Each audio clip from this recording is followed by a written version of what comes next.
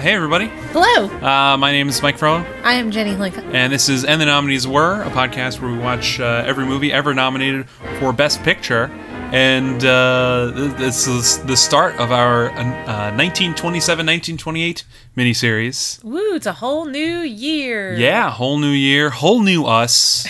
You know, I think we have a whole different vibe going on now. Do we? Sure. Yeah, let's say we do. Yeah, why not? Yep. Were we more prepared for this sort of thing? We could have come up with a bit, you know, about the new us. Yeah. Or you could have just gone along with my bit. I didn't Could have improvised. I'm not. Look, that's not who I am. I'm not one of your improv pals. Most certainly are not. Oh no! I've just found out we aren't friends at all. Yeah. Well, I guess that's it. I feel like I've canceled this show like 3 or 4 times already. I got to stop with that bit. The show must go on, even if we are no longer on speaking terms. Yeah, which will make it really hard to have a conversation. This podcast will now be relayed through our attorneys, who coincidentally sound exactly like us and are named Mike and Jenny. Yes. This bit has gone on too long now. I'll cut all of this out. Okay. Today, the plan is that we're going to talk about 2 different movies. Yes. Because, you know, these movies are, they're old. Right. They're tough. Some of them might be a little bit tougher to talk about. Yep. Like this one. Well, true. Yeah. I was going to say, they also, as we discussed, will be tougher for people to watch. Yeah. So. The movie we're talking about now is Chang, A Drama of the Wilderness. Yep. A 1927 film directed by Marion C. Cooper and Ernest B. Schoedsack. Did everybody have to use their middle initials back in the day? No. I think they just thought it made them sound grander, you know? I don't really know. I did learn a little bit about these guys, and they were real hardscrabble adventurer types, you know? They went out into the jungle to make a movie because it sounded like fun. You know, they wanted to just travel the world, and if they could somehow parlay that into a career, all the better. Kind of like me in podcasting, you know? I just want to talk all the time, and so if someone pays me to do it, that would be amazing. Yep. Yeah. I don't think you even particularly want to talk. You just want to watch the movies. That's true. If someone would just pay me to watch movies all day and I didn't have to do anything afterwards, that would be ideal. But, we're already off topic. Not really. So these guys just went out into the jungle and were like... Yeah, I guess... hey, what's up out here? Pretty much. Yeah, well, okay, so I guess as background, these guys, Cooper, Schoedsack, one of these guys was a good cameraman, the other one was a good showman and pitchman, basically, and they kind of broke into the movie business. They made this movie called Grass, which was about a nomadic tribe, I think in Pakistan or Afghanistan, somewhere around there.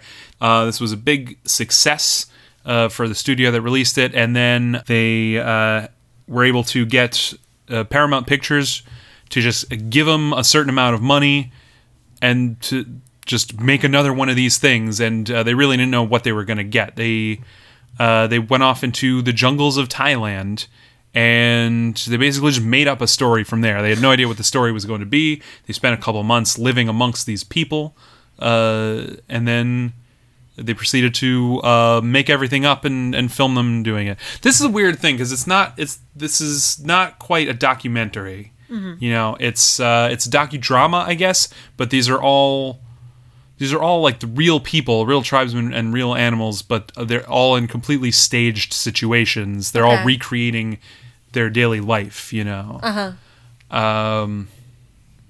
Feel free to jump in. Well. On IMDb, which, doesn't mean anything, but this is still listed as the only documentary to be nominated for Best Picture. Yeah, and it's as close as things came back then. You know, I think they were following a model set up by Robert Flaherty, who made Nanook of the North. Mm-hmm. That was what I was going to ask, actually, was if that came first. Yeah, that was made in, I think, 1925. Okay. Maybe a little bit earlier than that, maybe even like 22. I don't remember. But, in the early days of film, everything was a documentary. There was no term for that because they would just film things happening. Right. Because no one thought to stage things. And then when people figured out how to stage things, they realized that was a lot more interesting than just filming a building being demolished or filming people unloading things at the docks. This is literally like, I've watched a bunch of movies from like 1900, and this is literally what they do. They would just go over to New York City and see what was going on. They just film people on the street getting their hats blown off, and stories became in vogue, and it took people another like decade or so to sort of marry the documentary footage with a story. And Robert Flaherty went off and made Nanook of the North, and that is apparently just complete bullshit, right? From beginning to end. But the difference is he sold that as a documentary, right?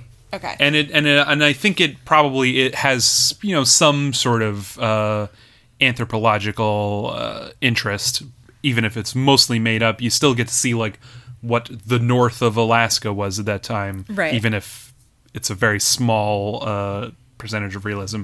At least they did go there. Yeah. And then Grass comes along very much in the same vein, and this as well. Chang is the story of a guy whose name I've already forgotten. I think it's Crew. Yeah, this is a movie about Crew, a farmer deep in the jungles of Thailand, and you just sort of see him going about his daily life with his family, his wife, and his 2 kids, basically. It's weird how it's like that nuclear family. 3 kids, it's 3 the kids. Baby. That's true. Yep. Oh, and don't forget, their pet monkey, is it Bimbo? Yeah. Bimbo. Yep. Oh, Bimbo. What a card. What a character, this what a Bimbo. Jokester. Yeah. It's, the monkey has lines. Yeah, I think it's like a gibbon, and if you've ever seen a gibbon, these are the weirdest looking monkeys. This monkey's crazy. It's got like long human-length arms and this tiny little monkey body. Yeah, and like really long like sloth hands. Yeah. Wild. Oof. Yeah, and yeah, they give him dialogue in the title cards. Obviously, this is a silent movie, and so they can just make up whatever dialogue they want, which they absolutely do. Yeah, which does make it a lot easier to make a story out of it, yes. To be honest, when you could just throw them on title cards. Yeah, and the basic narrative of this movie, if there really is one, is they're constantly besieged by wild animals. Right. Until finally they capture one. Yeah. Basically. Well, they sort of say that like Crew and his family are the members of the tribe that live the furthest out into the jungle. Mm-hmm. Like they've built they're homesteaders, right? In the parlance of the Wild West. Yeah, and so they're like the only ones out there in this part of the jungle. Mm-hmm. And then and they run into trouble with animals, and they have to get help from their their friends and stuff in the tribe. Back in the village. Mm-hmm. And then it completely backfires when I'm pretty sure a Crew directly causes an elephant stampede of the entire village where all of his friends live. Yep. I mean, they don't seem to blame him, at least, which is nice. Yeah. But it's unfortunate. Yeah. Yeah, the whole middle of the movie, it's like, well, because, like, okay... It's basically this movie. There's basically like 3 sections. Right. There's like the first bit, like setting up his home life, setting the family's home life, and then the second bit they basically go on an animal hunt. Right, because there is a wild animal eating their crops. Yeah, there's a leopard that's been like trying to steal their goats or whatever, or one actually does, and then they catch another one, and then there's another one, and so he goes to the tribe and he's like, look, these leopards, man, they're killing me. And they're like, yeah, we're going to send 30 guys. Yeah. We're going to catch every goddamn animal. Yeah. And so they have a big old hunt. And then there's still some wild animal about. And then they finally catch him in the pit. And it's a Chang. And yeah. Yep. It's a big reveal. Yep. It's a baby elephant. Yep. A little tiny elephant. Yep. It was adorable. Yep. It is cute. And then they decide, we're going to keep this elephant. Yeah. And all the other elephants get real mad about it. Yeah. And then there's a giant elephant stampede through the village. I think they eventually do figure out how to capture all of them. They build this giant pen. Yeah. And they sort of funnel all the elephants in, and then they can't get out. Yep. And then they decide to use the elephants to help them mill rice or something. Yeah, something like that. I don't know. Everything turns out for the best for everybody, except the elephants and all those leopards and tigers and stuff that they killed. Yeah. In reality, elephants are sort of like beasts of burden in that area. They often are domesticated. It can take a while, but and apparently the elephants who stampede in this movie are actually I think the king of Siam's personal elephant herd. Oh man. Yeah.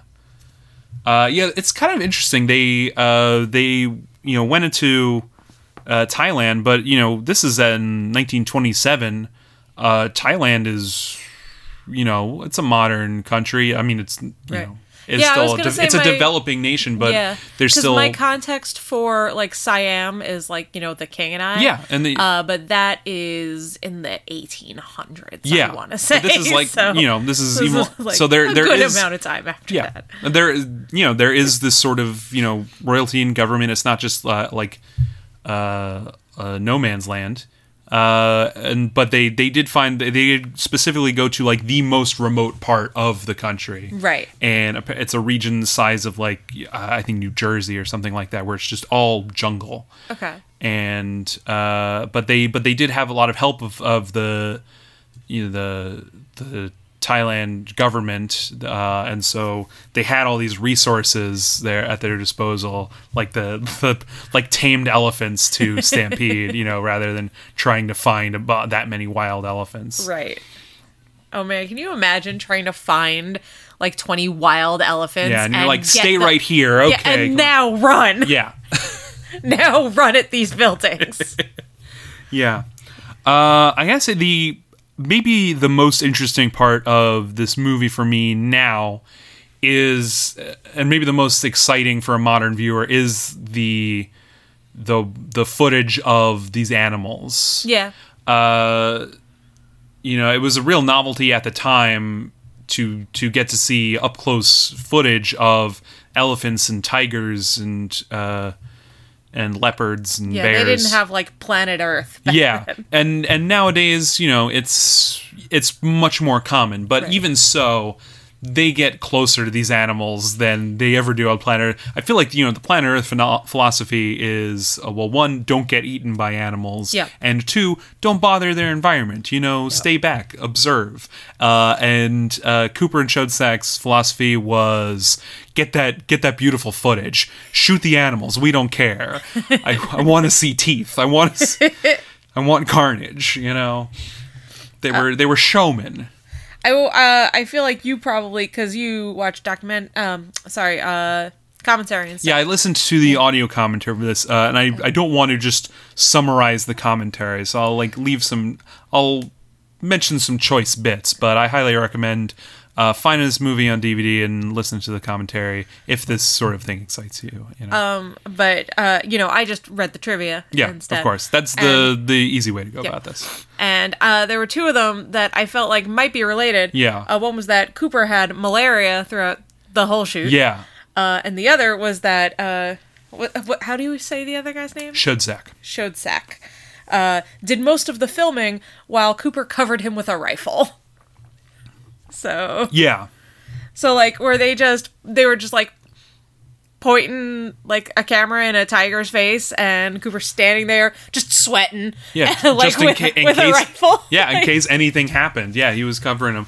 I remember another thing from the commentary where there's a shot during this animal hunt in the middle of the movie. One of the pack of men hunting these animals kind of gets lost and gets right near a tiger. Right. And he runs up the tree. Yeah. And everybody has to come over and save him, basically. But there's a shot from his perspective looking down at the tiger clawing up the tree. Mm-hmm. And, the only way they did that is, go up a tree and film this tiger. And I forget which one of the two guys was up there, but they said that, they somehow researched this, or maybe, I don't know, maybe there was another movie where there was tiger footage or something where they had heard that a tiger can leap about 11 feet in the air.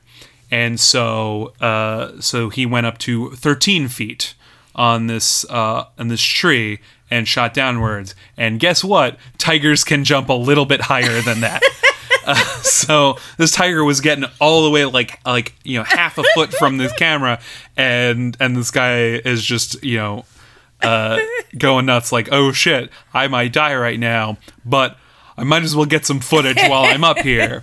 And these guys were fearless. Right. I don't admire that sort of thing, but it is interesting to hear. You know, there's not that sort of thing nowadays. It's better that people don't risk their life to make movies, but I like that two crazy people did. Right. And this is what we get back. Yep. And that sort of stuff, that's the most interesting stuff to me in this movie, is the parts where they're literally 3 feet away from a tiger. Yeah. And they're just hoping they don't die. Right. And there's no other plan. It is unfortunate, though, that they shoot those tigers. Yeah, it is unfortunate, especially because they would basically... tigers full on die. Yeah, and apparently these tribesmen try as hard as possible not to kill these animals in general, but these guys thought it would be a better spectacle for the camera if they got some animal shots. It is unfortunate. Animals die in this movie. Maybe don't watch this movie if you don't want to see animals die. Right.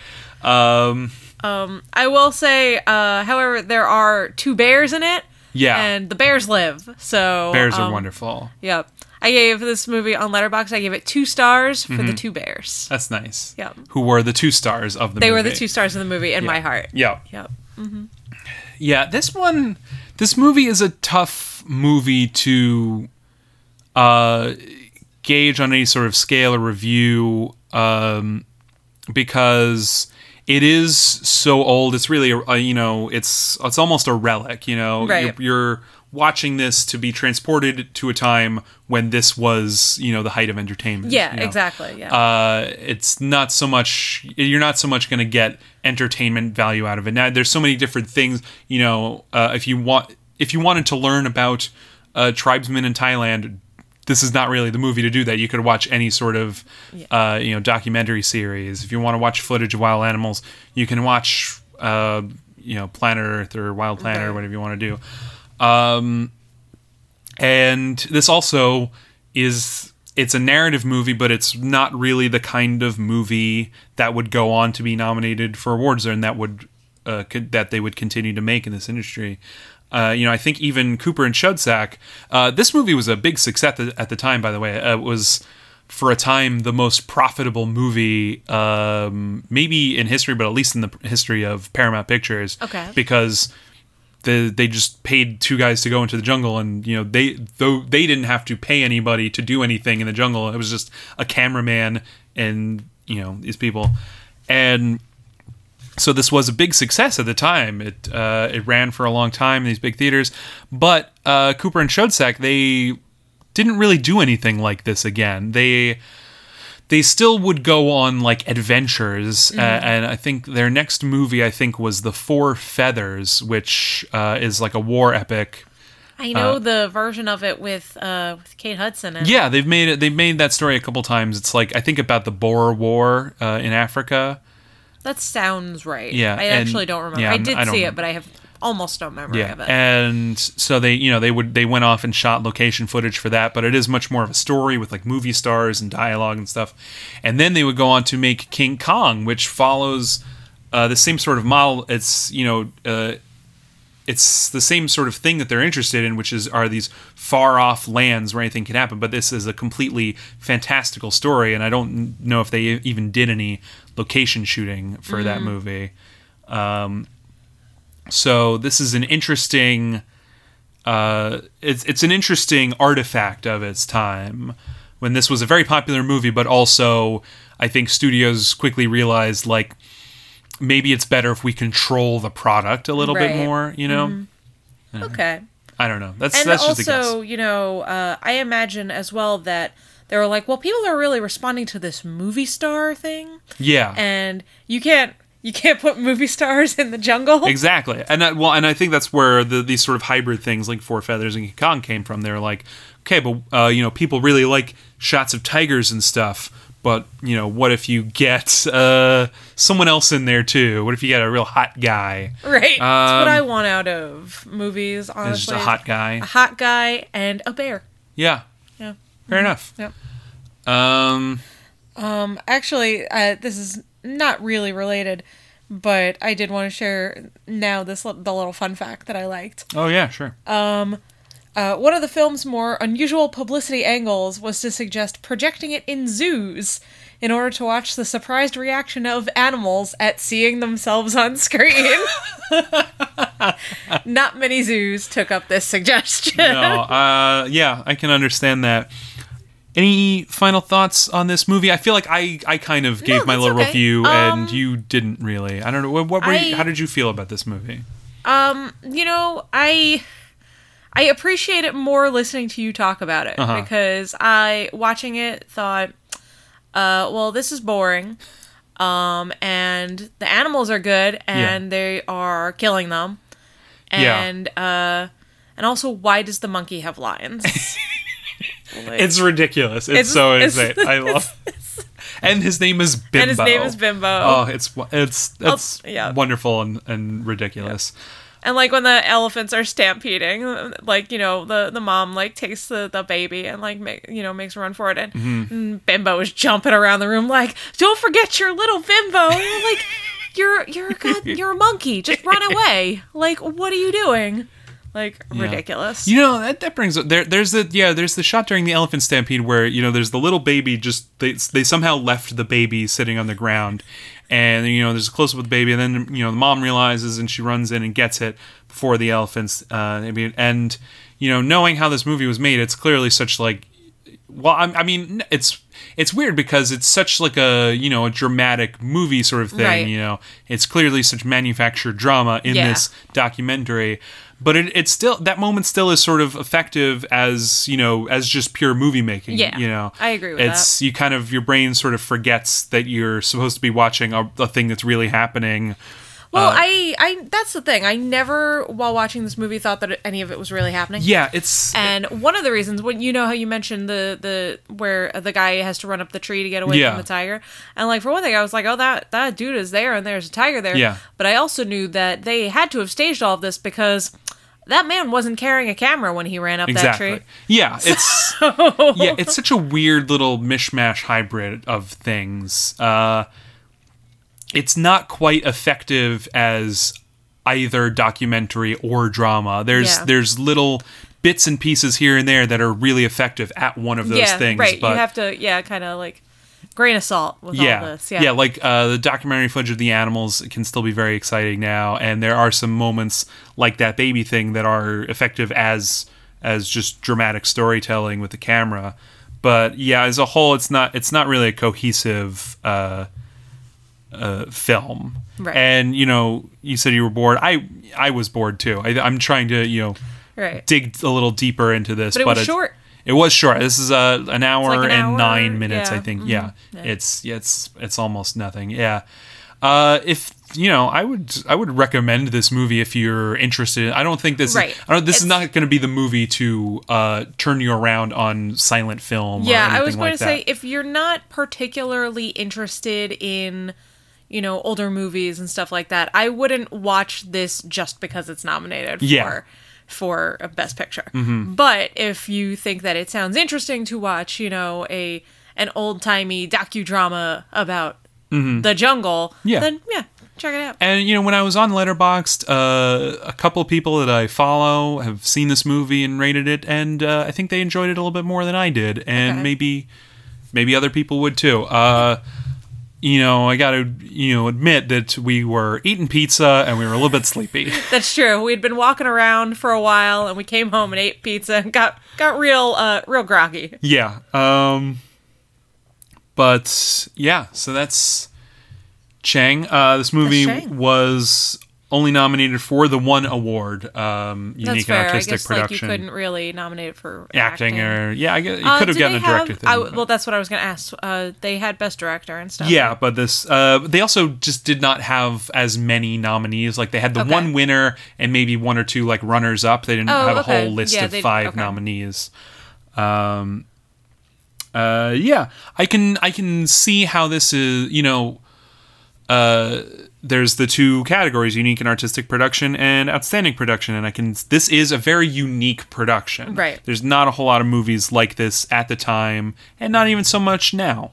Mm-hmm. And it is it artistic? I don't know, a little bit, I guess. Whatever. And also, cynically, if it really did make that much money, like, no wonder they wanted to give it some kind of recognition. Yeah, maybe. Yeah, I don't know. Mm-hmm. That's it for Chang. Now let's get into... Let's pivot gracefully. To The Crowd. Crowd, a 1928 movie directed by King Vidor. Great name. Yeah, a wonderful name. Nobody's just named King anymore. No, that's true, and it's sad. Except King's Hawaiian. Did you hear Arby's is doing some weird promotion where they were going to pick 6 people. They were going to fly 6 people out to Hawaii to eat their new Arby's sandwiches on King's Hawaiian bread. Okay. And then they were going to fly them right back. It was within 24 hours. All expenses paid, but you were only there for 24 hours. You got no hotel room and you only ate Arby's, and then they flew you right back. That sounds not worth it. Yeah. Well, it's kind of the joke, I suppose. Yeah. It would definitely not be worth it here. Maybe if I lived in LA, I'd be like, yeah, sure, why not? I'll get to go to another state for an hour, Yeah. But not from New York. No. It's ridiculous. Speaking of New York, The Crowd. The Crowd. Yeah. It's about New York. Yeah. Kind of. This is a movie that is very easy to summarize. It's about a guy and his life. That's it. That's the whole movie. That's true. It's about a guy who thinks he's going to be somebody. Yeah. But instead he's somebody's fool. Exactly. Yeah, doesn't know that he has to actually do anything. Try. Yeah. So yeah, this movie, I related to this movie hard. Yeah.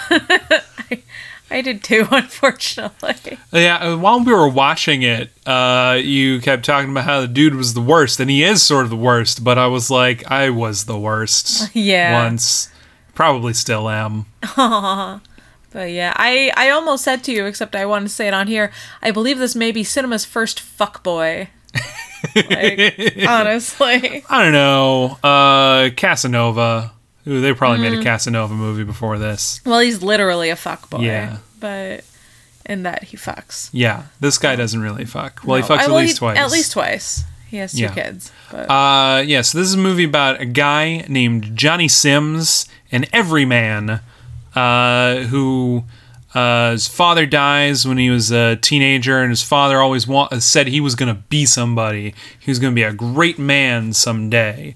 And his father died before he could really give Johnny any sort of guidance on what that means. Right. And so he kind of just coasts through life. He gets to New York. He's like, yeah, New York, that's where you make it. It's where you do stuff. Yep. And he gets a job just as a cog in a wheel. Yeah. Basically. Yeah, his job seems to be copying numbers down. Yeah. Into ledgers. Which, like he doesn't even seem to be doing math. He doesn't seem to be an accountant. I don't think so. He seems to just be copying numbers. I mean, I'm sure before they had computers and stuff, that was a thing people had to do. Copy out before they had copy machines, really. Right. I totally would have taken that job, whatever. Yeah, word. As long as I could listen to podcasts or something. But yeah, he just he gets a job doing the same thing everybody else is doing. Yep. For like half a minute, he's like, "Oh no, I gotta study so I can achieve things and be good at business." And he says this to his friend when they're like, no, his friend's like, let's go down to Coney Island with these babies who've got what ain't in books. Which I remember because that was the screenshot when we had it paused, and tremendous. Yeah. Them babies have got what ain't in books. Yeah. And he meets this girl, Mary, I think is her name, right? And, John and Mary. Yeah. And they just sort of hit it off. They spent a nice day in Coney Island with this other couple, and then he proposes to her literally immediately. And she's like, "Yeah, sure, why not?" Yep. And they get married. They go off to Niagara Falls. They do it on a waterfall. Yeah, right, exactly. I don't know if they do that, but it certainly seems like it. Yeah, it totally seems like it. And they settle down into their life, and it's tough. Her family doesn't like him because they recognize him as a shiftless layabout. Yeah. And although they are jerks to him, so it's understandable that he does not like them either. Yeah. So I don't know. They think he's never going to make anything of himself, and they're right. He doesn't. Yeah. So. Yeah, they just sort of, it's interesting. This first, well, I was going to say this first part of the movie, but it's kind of just the whole movie. It progresses early on very. You see like a day at a time, but like a couple months pass in between. It's like showing their whole like. First year of their relationship or so, but it's only little snippets. You see like their first date, and then they get married. You see their honeymoon, then you see their first Christmas together, and then just this one random day, a couple months in to marriage, where just stuff's not going right, and they're both sniping at each other. Because they live in this, like, cheapo apartment and nothing works. Yeah, everything's broken. And he's blaming her, even though he never fixes anything. Mm-hmm. He always just expects her to do it. Mm-hmm. He's off bringing home the bacon. Is he? He's off bringing home the, 8 cents an hour or whatever. Right, whatever it is. And then they have a fight, but then, turns out she's pregnant, and then everything is better. Right. And just then for a time. Yeah.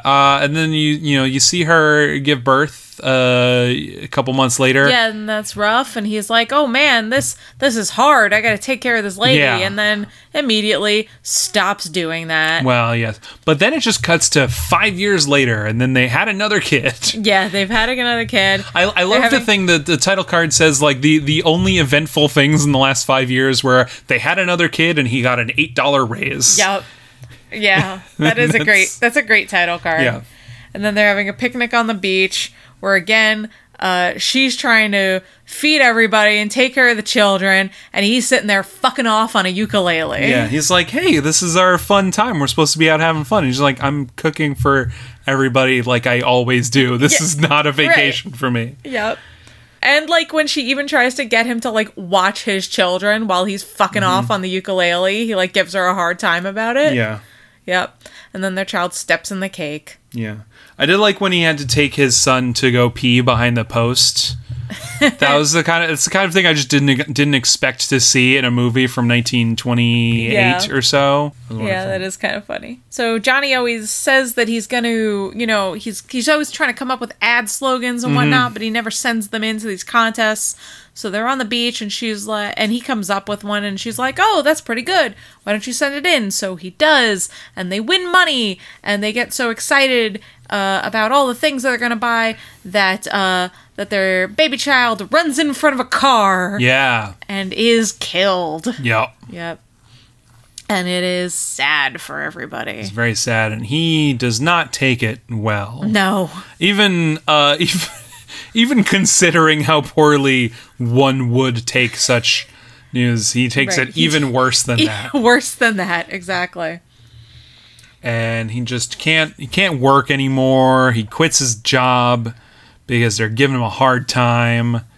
And then he just doesn't get another job, or he keeps trying to get little odd jobs. He keeps getting jobs and then, like, quitting them after, like, a couple of days. Mm-hmm. Yeah. So nothing's going right. And then he and Mary, they have a big old fight. She kicks him out. And then he was going to jump off a train trestle. Yep, even though he's there with his son because cool. Mm-hmm. He's a cool guy, John. Yeah, but his son is like, "Daddy, I love you. I'm going to grow up to be just like you." And Dad's like, "But I suck." And the kid's like, "Yeah, whatever. I don't care. You're my dad. Dads are cool." And so Johnny realizes that people love him even when he screws up. It's okay that he screws up sometimes. Yep, as long as he tries. And so then he goes out and he gets a job as a juggler dressed as a clown, which is a job that he made fun of on his and Mary's first date. Yeah, when they're riding on a double-decker bus, and he just points out the top. He's like, "Look at this rube." I think he says like, and his mother thought he would be president someday. Yeah. He says specifically his father. Of course. Yeah. And it's just matter. And it's just this guy in a sandwich board juggling in clown makeup to try to get people to eat at Joe's or whatever. Yeah. And John makes fun of him, and then that's what he's doing at the end of the movie. Yep. But he's like, "Hey, I made money. I'm doing it. Right. I'm being a good person for my family." Yep. I remember when it first comes up, when they're on the double-decker bus and they're making fun of the clown juggler man. I turned to you and I said, "So this is a movie about a couple jerks, right?" And Mary kind of stops being a jerk. She kind of stops being a jerk. Yeah, she doesn't really do anything else. They get in fights, but it's like understandable fight sort of thing. Yeah. Yeah, she's basically a normal human being. Right.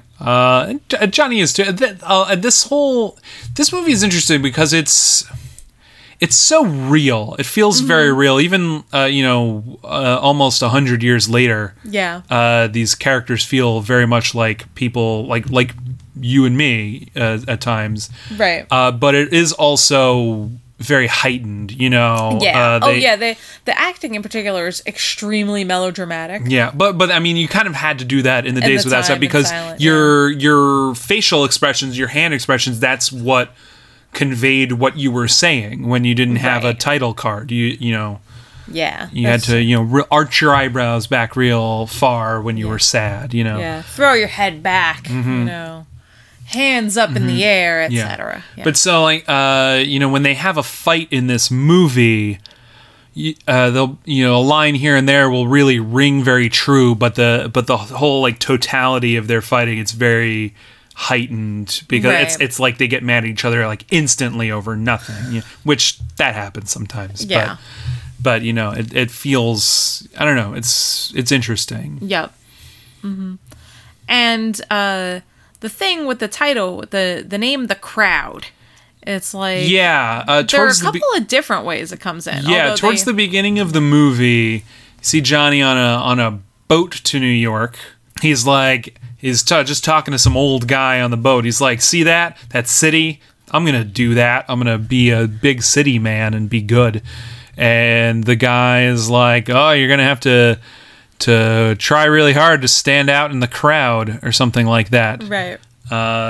Suggesting that he's, you're just going to get sucked into New York, basically. Yeah. But it comes up... It comes up a couple of times, though. That's when it's specific, when it's... what's the word I'm looking for? Explicit in the text. Yeah. Like as far as the titles, the dialogue, as it were. But there are there's a couple of different actual physical crowds in the movie. That's true. There's right at the beginning of the movie when or it's basically right at the beginning of the movie when Johnny is a kid and his dad dies. The there's this stops in front of their house. There's this wonderful shot. It's maybe the first very like expressionistic shot in the movie. There's he's hanging out with his friends across the street, and they see like an ambulance pull up to his house, and so he goes to see what's going on, and there's a whole crowd gathered around the front door to his house, and they sort of beckon Johnny up the stairs, and the camera is placed like at the top of these stairs, and you see like his mother go up, and then it's just like him just at the bottom of these stairs, and he goes up and up very slowly while this entire crowd at the bottom is just watching him. Yeah. And it zooms so like they're getting farther away even though he's not moving that fast up the stairs. Yeah. And yeah. But yeah, it's like the hallway like lengthens. Yeah, it looks great. Yeah, I remember I did watch an interview with King Vidor years later, talking about this shot where he said they just that was just the door to the stage, and the stair was just stairwell way they had that led to nothing, and they just took a big flat and painted lines on it so it looked like, you know, the roof of a stairwell leading down, and just plopped it in front of the door. And it's a very sort of like German expressionist thing where you just like paint broad straight lines to represent, you know, what's going on. And the movie is for the most part shot very like realistically, I think, but there are these little touches here and there like that really just sort of I think they're usually used to sort of like emphasize like Johnny's place in the crowd, right, people, you know, there's that. There's also when he first gets to New York, there's a wonderful shot panning up an entire office building and then zooming in on a window, and there's this crane shot from above, and you just see like rows upon rows of desks of people working, and he's just smack dab in the middle, and the camera just goes right up to his face there in the desk, which that shot was completely ripped off in a wonderful way by Billy Wilder in The Apartment. Jack Lemmon's office in that movie, he's just like the middle guy and just rows and rows of desks. Okay. Yeah. It looks great though. They're like these little black squares overhead. It's all cubes and it's all it's, I don't know the word for it. I was gonna say almost with the building and the square, almost brutalist, but I don't know that that's what I mean exactly. It's I don't know. The building is sort of, because the building is like Art Deco. It's it's sort of like or almost like a Bauhaus German building. Right. I don't know if you could pin it to any particular style. But I just meant the overall feeling though of all the squares, all the homogeneity, etc. That's the word you were trying to think of. Yeah, we said that last week. I'm still not convinced it's a real word. I'm saying it is. Yeah, whatever. Anyway, but so there's that. Then there's also when the baby gets killed. You know, the little kid who I was convinced was a girl, but I think they say it's a boy at some point. But that baby has some Shirley Temple curls. I mean, they used to, I feel like children's haircuts back in the 20s, they were very androgynous. It was like one hairstyle for children. Okay. Yeah. Either way, it's a cute child. But when the baby gets killed, like, you know, a huge mass of people crowds around it. Yeah. And he has to fight his way through the crowd to get to the baby, and then has to fight through the crowd to bring the baby up the stairs, and is yelling that somebody has to call a doctor, and nobody's doing anything. They're just watching him and watching the baby. And it's so there's a crowd, and then there's also, you know, just after that when the baby is sick and you know, they don't know whether or not it's going to live or whatever, and the doctor's up there. He's trying to shush everybody. He's trying to make everybody silent. Yeah, and like out in the street, there's a fire. Yeah, there's a fire drill, but it's also just like people living their life, and he kind of just wants everybody to shut up so his baby will live. And he's going out there, and he's literally just like, you know, everybody's like walking one way, like they're coming home from work, like it's rush hour, and he's just trying to worm his way through there. He's like fighting against the current of people, just like begging everyone to please be quiet. Yep. And that's a wonderful image. And there's the great moment where the cop or whatever comes up and says, "The world can't stop because your baby is sick." Yeah. And it's like, nope, no, it can't. And and he's right, but of course you want it to. Yeah, you know, of course. And it's sad, and then the baby dies. Yeah. Yep. Like basically, I think before he gets back up there either, and then everybody acts really hard for like 3 minutes. So, but then there's one more. There's another crowd, which I can't... Oh, well, and then he has to fight in all the crowds when he finally decides he's going to get a job, too. He has to fight with crowds to get jobs. That, you know, there's like huge lines of people because it'll be like 100 city jobs needed. Yeah. And nobody will let him in the line because he's trying to bust into the middle of it like a fuckboy. and he's like, I need this job. I have a wife and a kid. And this guy is like, well, so do I and many of these men. And yeah, so he doesn't get that. Yeah, and it's interesting. This movie was made like 2 years before the Great Depression. Right, but it feels like it's happening during the Great Depression. Yeah. Like that end part in particular, where everybody's just is rushing and lining up to get these jobs and they don't even care what it is. Yeah. I actually thought about that. Did they know? Like, because I always got the impression that the Great Depression was a thing that just happened and it took everybody by surprise. I don't know. I've never really looked into it, but I have to imagine they didn't know there was going to be a Great Depression, but I have to imagine the Great Depression was preceded by, a small depression, and then it became a huge depression. Right. I feel like that's usually how those things work. Okay. It's like, things aren't great right now. Either they'll get better or they'll get a lot worse. Right. And at that time, they got a lot worse. Womp womp.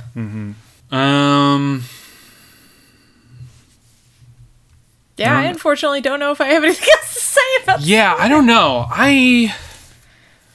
I enjoyed this movie a lot because it felt so real to me in a way that a lot of these silent movies don't always. Even the ones that are the most like emotionally affecting, the emotions tend to be like so heightened and stuff. But this guy just going through life thinking that he's owed something, that feels so timeless. Yeah. And that reminds me, one of the reasons I didn't like this movie particularly, I did think it was very modern. Yeah. But one of the things I thought was so modern, and this is another crowd that I forgot to mention, is it's very cynical. And that's like, especially like at the very end, because like Mary's gonna leave him.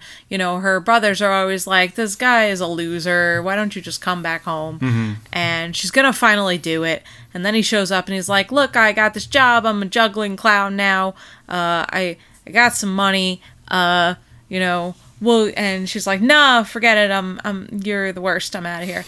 And he's like, well, I bought tickets for us, the two of us, and our son to go to the show when I thought everything would be okay. Will you at least come to the show? And she's like, yeah, okay.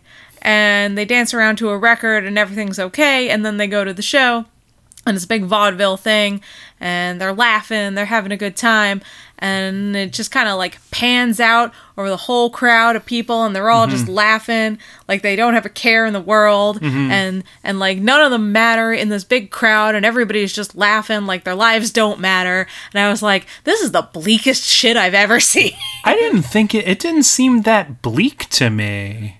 I thought it was. I thought it was saying, well, you might as well enjoy yourself because your life isn't worth anything. Well, I mean, that was the message I took away from this movie. I do know that apparently the studio head, Louis B. Mayer, he wasn't happy with the how depressing the ending was, and he had King Vidor shoot at least like 7 different endings to the movie, but this was the one they always wanted to have.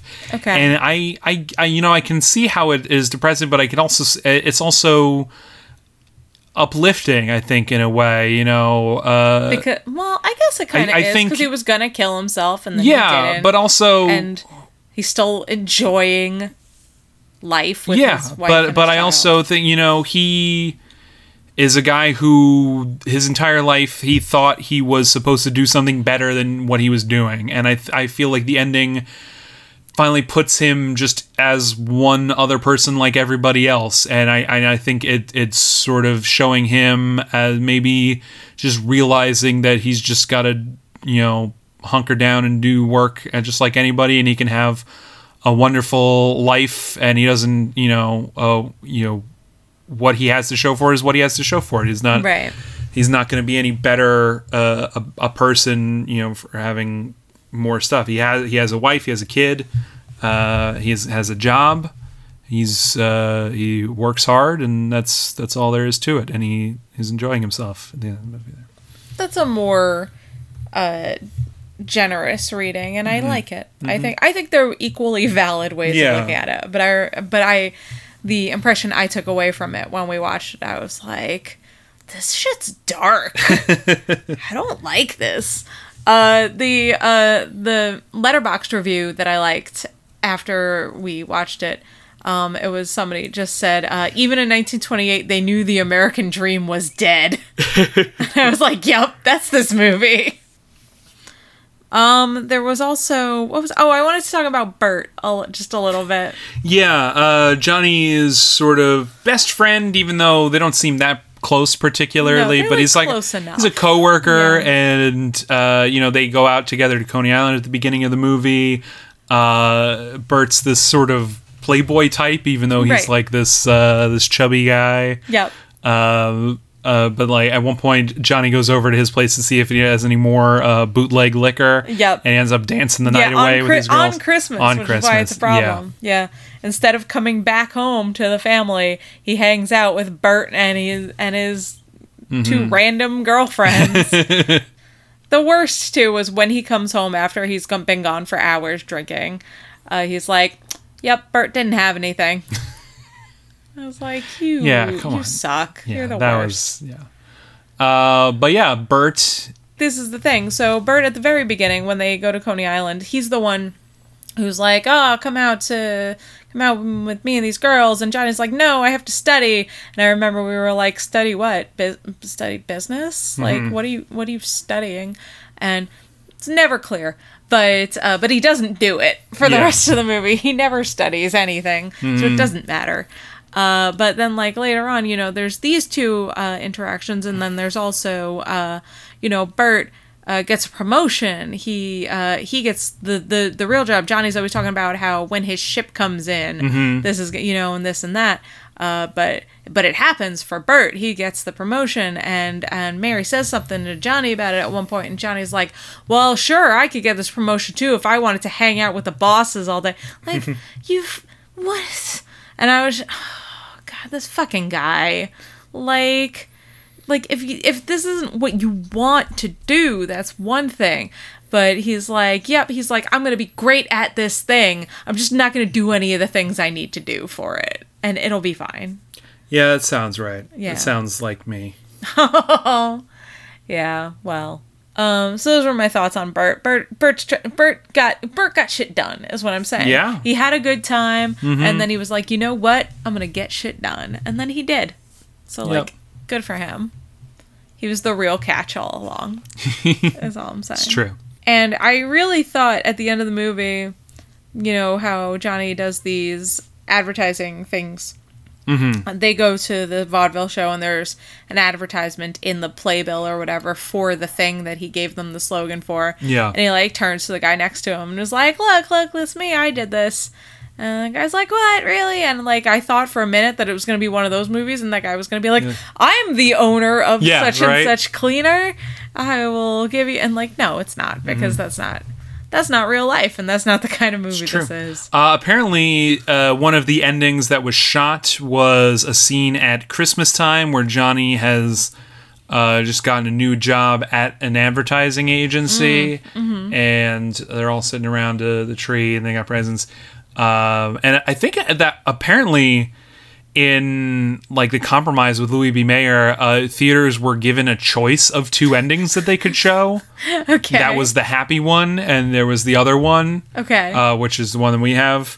And according to King Vidor, at least, most theaters opted for this original ending. Okay.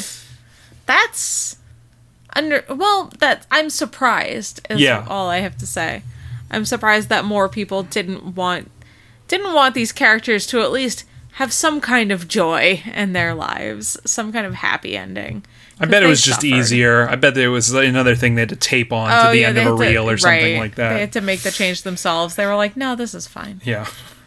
One other thing I wanted to say, I don't know where this fits in this interview I watched with King Vidor, it seemed like this was towards the beginning of his career. He'd made one big hit for a studio called The Big Parade a couple years before this, and this was kind of his blank check movie. It was Big Parade was a huge hit, and he's like, I want to make a movie about just everyday life. My last movie was a big epic about war and what that does to a person. I want to know what just life does to a person. And he got to make this movie, and I got the impression, hearing about his whole career, that he was really interested in, more than anything, just how average everyday people just react to situations that they're thrust in. He said that his lead actors would often come up to him and be like, my character doesn't do anything. My character's not making anything happen in this movie. And he was like, exactly. That's the point. And that does sort of go against all screenwriting principles. Yeah, right.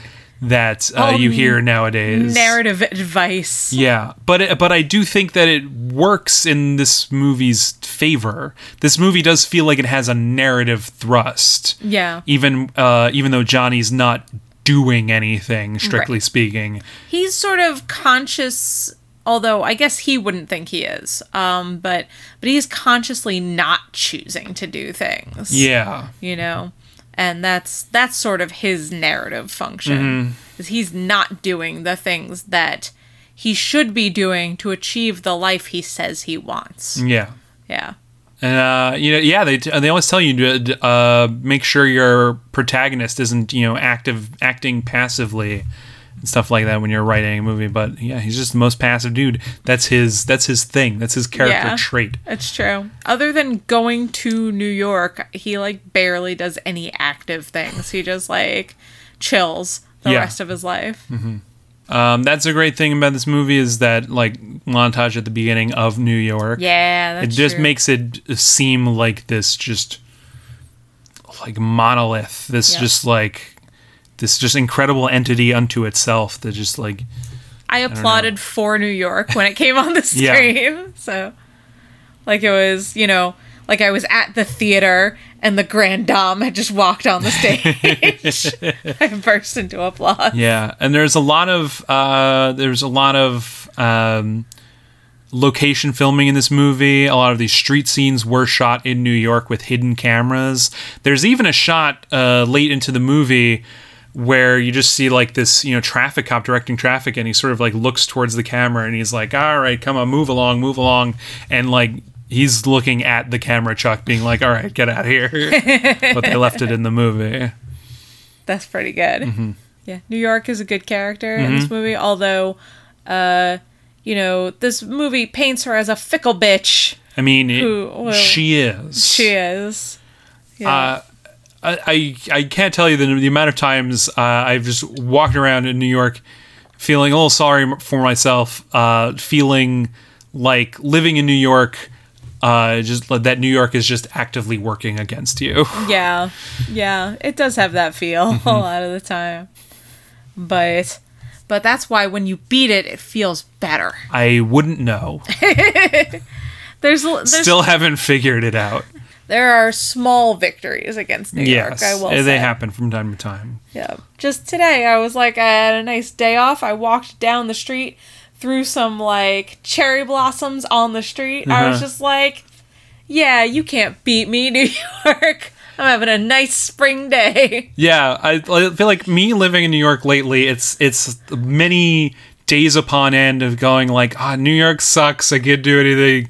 The world is awful. And then one day I'll get to go out and walk around the West Village, and then I'll just go, New York rules. Yeah. New York is amazing. Yep. Mm-hmm. I just remembered that this movie, we're not going to talk about these other movies here, so I'll mention this now. This movie is one of 3 movies I had seen from three or maybe 4 movies I've seen from a 1-year period in this 1927-28 year that features in the middle people going down to Coney Island to have fun. There's Speedy. Do you remember that movie? That's right. Did they go to Coney Island? Yeah. Oh yeah, they do. That's right. It's a whole big long thing. Yeah, that's where they are. Right. Yeah. I had forgotten that was Coney Island. Yeah, and the other movies are this movie Lonesome, which we haven't watched. But I remember you telling me about it. Yeah, it's another one. There's so many movies about around this time about just like, boy meets girl, and they try to make it in this crazy big world. Right. And I'm pretty sure the Cameraman, a Buster Keaton movie, they go down to Coney Island, but it's not. That one's not like a romance like these other movies are. Okay. It seemed like you were going to say something about Coney Island. Well, just that they have really great shots of Coney Island in this movie too. Yeah. They have old Luna Park, which now there's new Luna Park, which is supposed to look like it, but it doesn't really. At all. But they have shots of old Luna Park, and you can see the Wonder Wheel and stuff, and it looks great. A+. Recommend anything that has old Coney Island footage in it. I would recommend it to anybody. I feel like this movie very accurately captures the spirit of New York City at times, but there's not a ton of great like footage of New York in this movie. There's like a montage at the beginning and some Coney Island footage, right? But Speedy, on the the hand, is not really a good portrait of New York. That's Speedy's a Harold Lloyd movie from this time, right? And it's the one where he drives a cab or something. His father owns like a horse cart, which is like pulled on rails. It's before they install the trolleys, and he's got to get the line running, or else the city gets possession of it or something like that. But it ends with this stop it and And it ends with this big horse cart chase through like downtown Manhattan, the Lower East Side. That's wonderful. You get some wonderful shots of like Union Square and the West Village, and that one's great. Watch that one. Yeah, Speedy's a whole lot of fun, but it's weird. That one has a lot more like great New York footage, but I don't know if it doesn't really feel like a New York movie. No, I agree with that. But Speedy is also very good. Not nominated for Best Picture, unfortunately. This movie was nominated for Best Director for King Vidor. Okay. He did not win. And it was nominated for Best Unique and Artistic Production. Right. And I think, I do think this is a sort of unique movie for the time.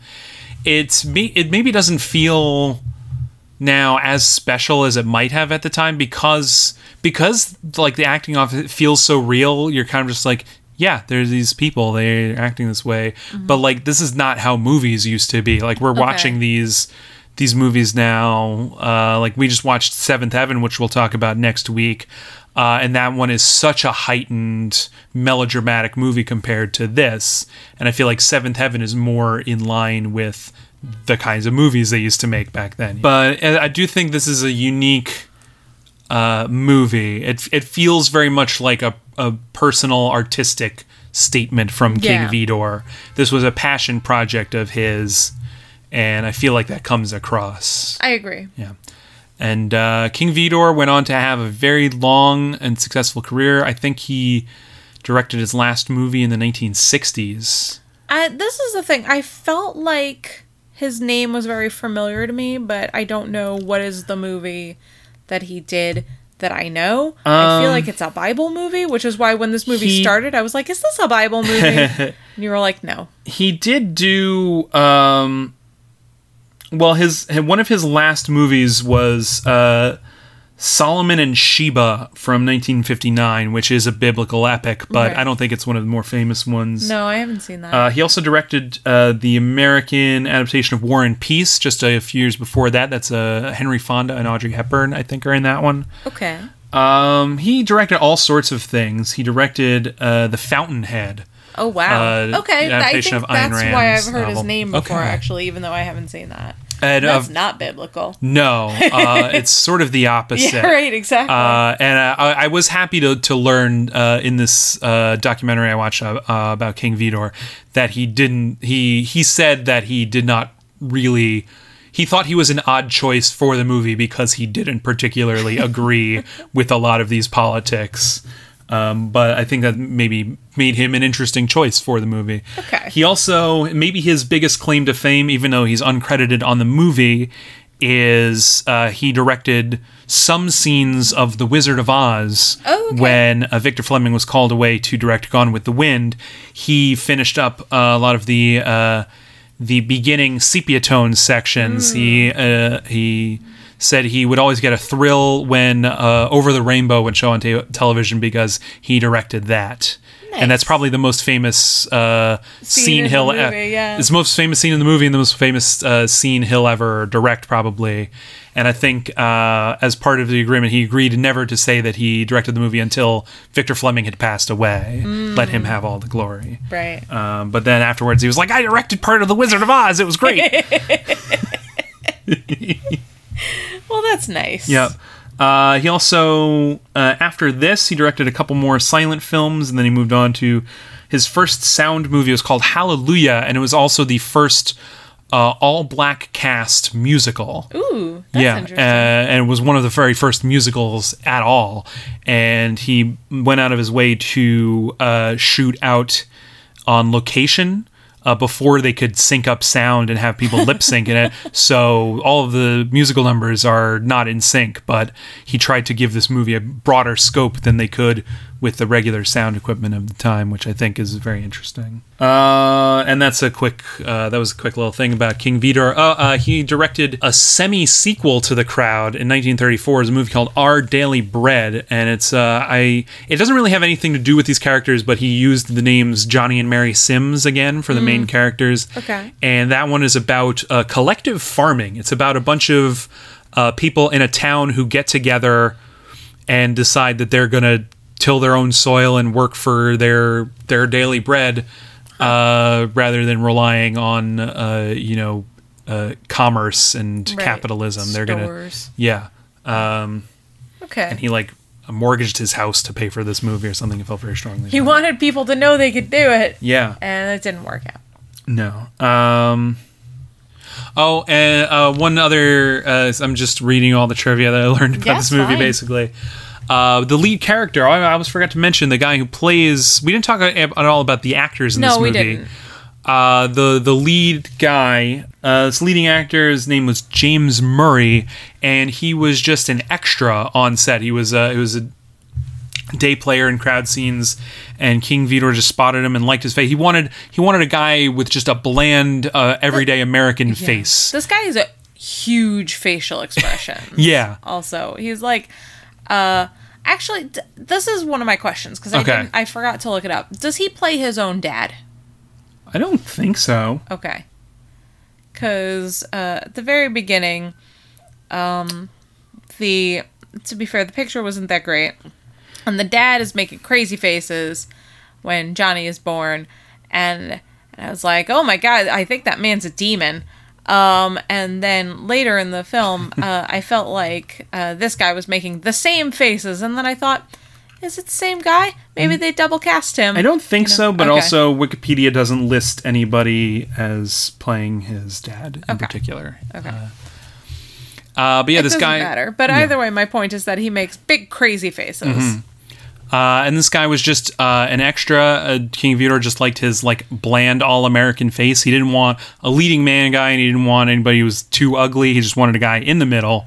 Right. And he thought, that guy, I like this guy. They asked him to come for a screen test, and he said sure, and he just never showed up. Johnny Sims of him. They had to pay him an extra's day wages for him to show up to the screen test. That's good. Get that paper, man. Right? And then they cast him, and he had some other leading-ish roles, but he never really rose to prominence. He fell into alcoholism, and supposedly King Vidor ran into him on the street when he was like a bum begging for change, and he ran into him and asked him to play the lead in Our Daily Bread, and he angrily refused the part. I think he pulled a real Johnny and was like, I don't want your charity part.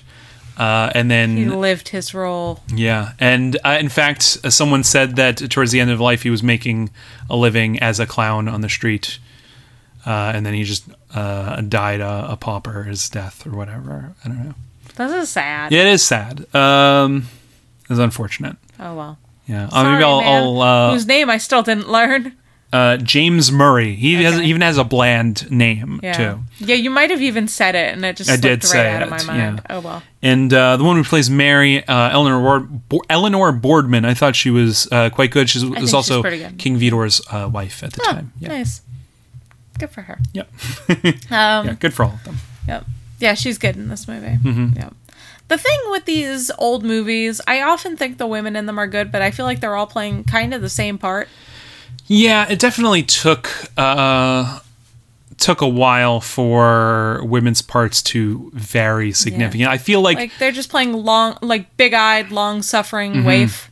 You know? Yeah, I mean that was pioneered by D.W. Griffith with the Gish sisters. Lillian Gish was like the prototypical wide-eyed Wonder Girl. It was just this thin little wisp of a woman with curly hair and these huge eyes. Mm-hmm. It's definitely a type that they liked in these older movies. But she's good in this movie. I especially like in the scene where they fight and where eventually she tells him that she's pregnant and stuff. That scene is overacted like hell, but like just all the part where they're fighting, it was just like extremely believable. Yeah. Like I felt that girl. I felt that she nothing in the house works and it's not her job to fix any of it, but he wants her to fix all of it, and he's complaining to her why the cabinet is won't stay, and he hits her with it, and she has to just suck it up, and she and then they sit down and they're eating, and he complains about her hair. Yeah, and I wanted to shoot that man at that point, and it was very believable in that scene as a lady who was just trying to suck it up, even though he is the worst. Yeah. Yeah. But yeah, that was Crowd. That's the Crowd. This movie was nominated for Best Unique and Artistic Production. I think it was it seems to be a unique movie. Yeah, I can't speak to whether or not it's unique is the thing. I guess if you want to talk about comparing it to Seventh Heaven, we can get to that in the Seventh Heaven. Yeah, that's true. We shouldn't talk about it now. But I quite enjoyed this movie. I didn't enjoy it as much. I appreciated it though. Yeah. Yeah, I think the more that I read about it, the more I realized how interesting it was. Because at the time, I was just like, this is just this movie that makes me feel bad. Yeah, kind of passed me by, but I keep finding myself thinking about it. Yeah. It's well crafted, I think. And I think it's interesting to watch. Yeah. Okay, that does it for another episode of And the Nominees Were. Yeah, we got to do an intro this time. We didn't do it, or an outro. We didn't do one last time. Oops. Thank you everybody for listening. Please rate us on iTunes. Leave us a review. It would be very nice to do. You can follow us on Twitter at nomineespod. You can send us an email at nomineespod@gmail.com. We would love to read as fan mail on the air, like we're the radio, whatever. You can follow us on Instagram at nomineespod. Yeah, we finally posted something on Instagram. Posted at least twice. That's pretty good. I can't promise good content, but if you're like a visual person, you like to look at some pictures, I'm gonna try. Passable content. Yeah. I'm really into these GIFs is the thing. Yeah. So you can't do that on Instagram. No. Doesn't work. We'll work it out. Yeah. So. But what else? You can listen to us on Spotify and I think YouTube now. But you're already listening to us, so that's fine. And we appreciate it. Yes, we appreciate you very much. Thank you for listening through this whole episode about two movies you probably haven't seen. No, it's true. And I hope you stick around and listen to more episodes about movies you haven't seen. And if nothing else, this miniseries is short. Yeah, it's 6 movies, but we did 2 this time. We're doing 2 again next week. Next week is the 2 nominees for Outstanding Picture, and that is The Racket and Seventh Heaven. And then after that, we'll do Sunrise, and after that, we'll do Wings. Yeah. And we'll probably if we do a separate wrap-up episode, it'll probably just be a little bonus thing before next week, because I don't think we'll have an hour's worth of things to say about 1927 this time. Yeah. I know you hate it, but is there any... I just want to make sure you have said everything you wanted to say before I say goodbye. I have said everything I want to say. I was trying to think of something clever to say related to the crowd, but no, I have nothing. Yeah, that's it. All right. Thanks, everybody, for listening. Bye. Bye.